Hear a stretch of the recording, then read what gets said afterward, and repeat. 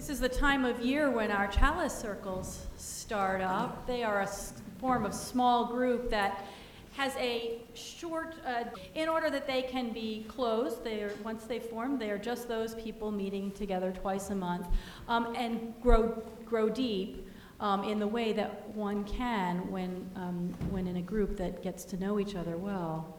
But then they can dissolve come summer, and people can mix and get into new groups again. So we form those in October each year.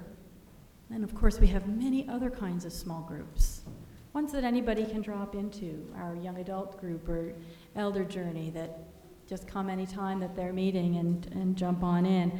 And others like men's groups and women's groups that tend to be long-term and set membership, but other people come in as space is available over time.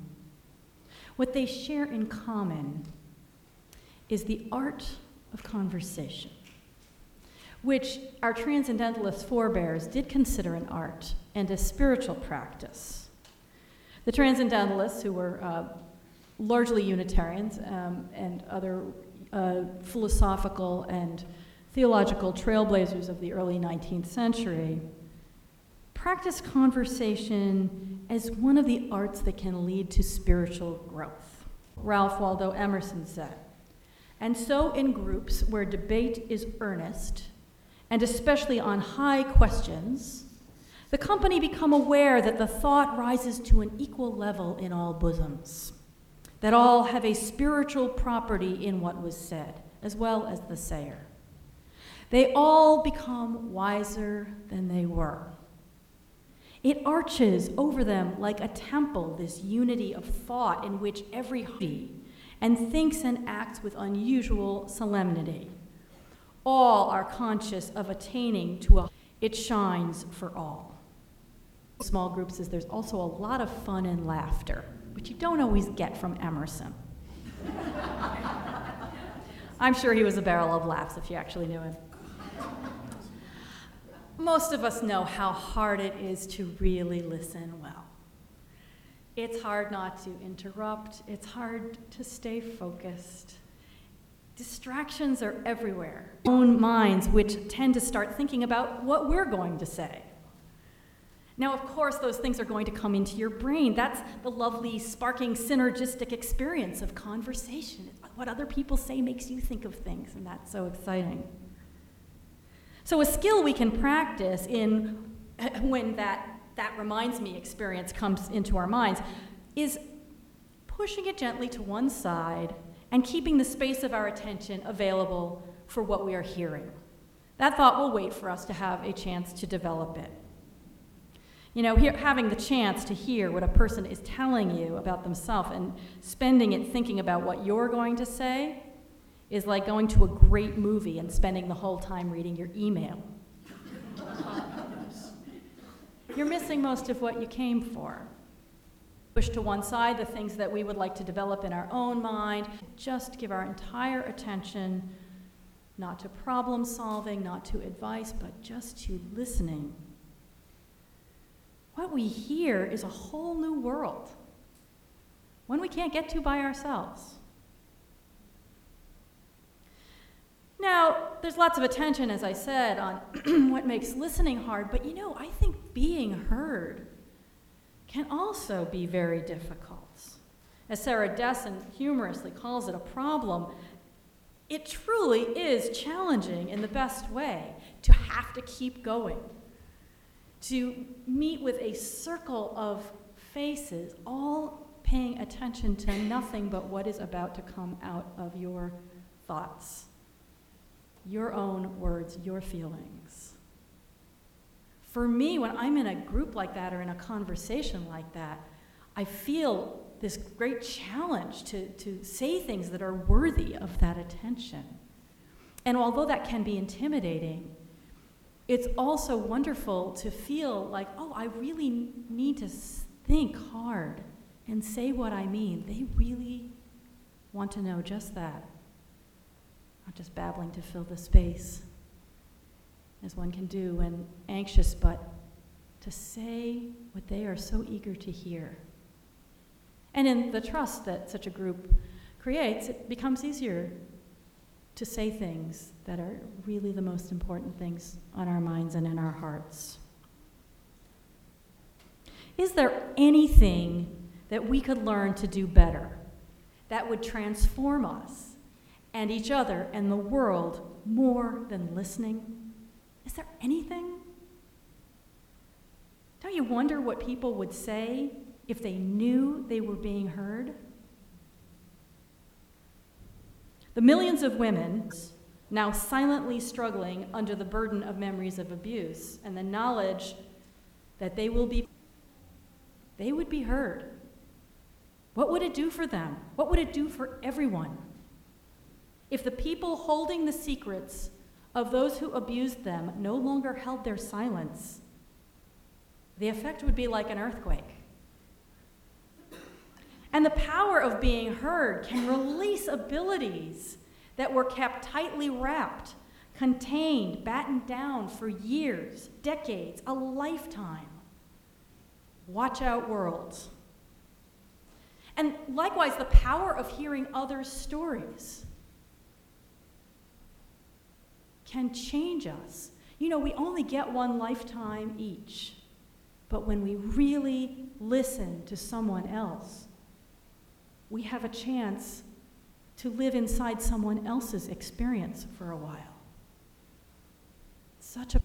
It takes practice, and we do get better at it with practice. So, enough talk about listening, and now it's time to listen.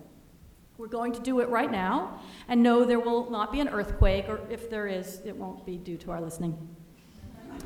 We'll handle it.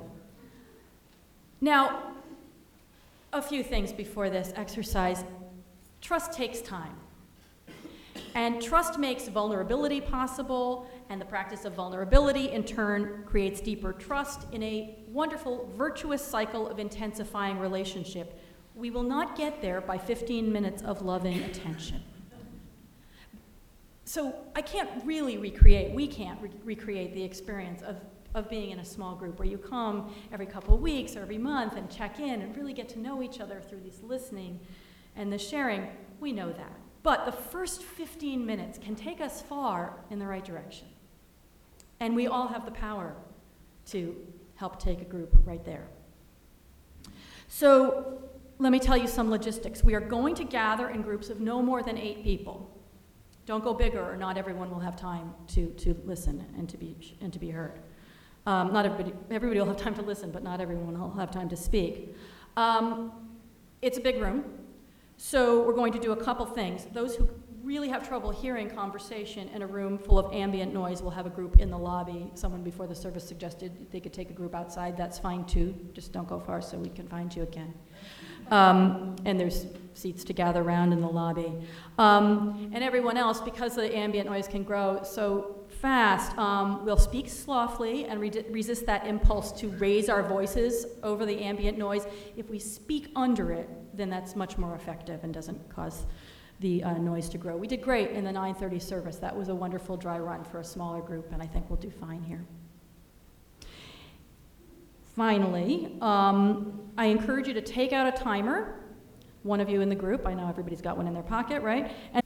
And when it goes off, show it to the speaker so they can bring their sentence to a close and then time the next person. This is difficult to judge how long they are speaking and don't want to take up more than their share of time. And it allows everyone to share before we gather again. The topic is right here in the next entry in your order of service, gatherings. When everybody's got their group, you'll sit in silence. I will ring the bell, and then each person will have that 2 minutes to share a time when you knew you were heard and how it affected you. And everyone will listen with attention as the others speak. They'll say thank you when each person ends, and I'll watch the overall time and call you back with the second bell when we've had enough time for everyone to share. Okay? So you will be speaking for 2 minutes, listening to others for about 15. Enjoy the movie. You can gather your seats around in circles or whatever works well for you. No more than 8 in a group.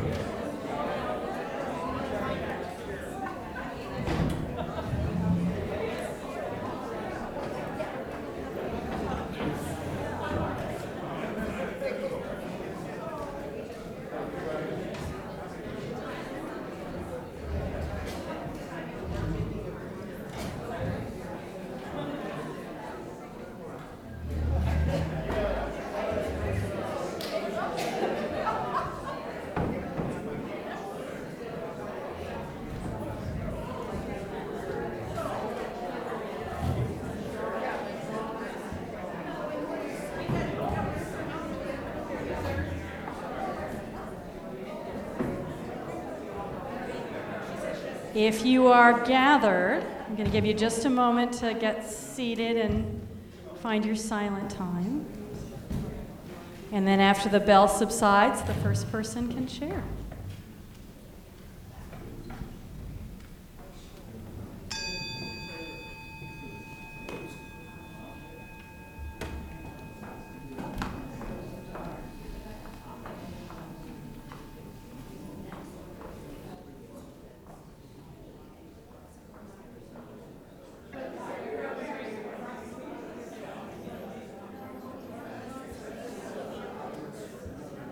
By my calculations, you should be on the last person sharing.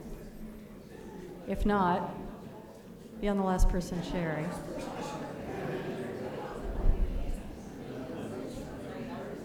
So that everyone will get their chance.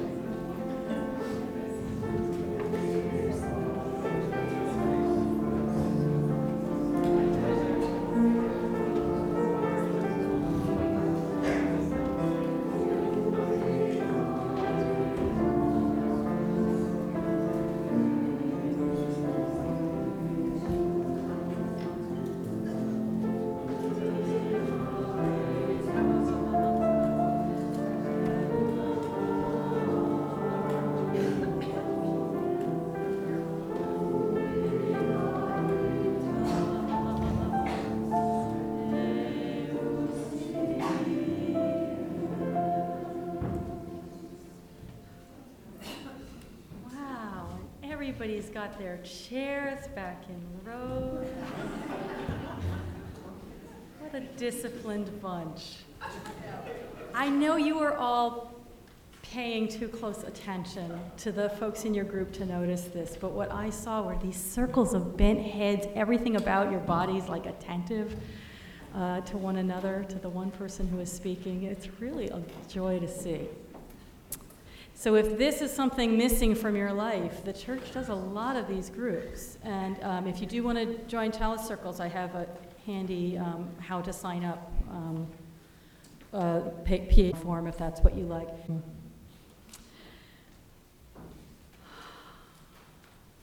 My group at the first service kept forgetting to say thank you. I kept forgetting to say thank you. So, thank you. Thank you for sharing and listening.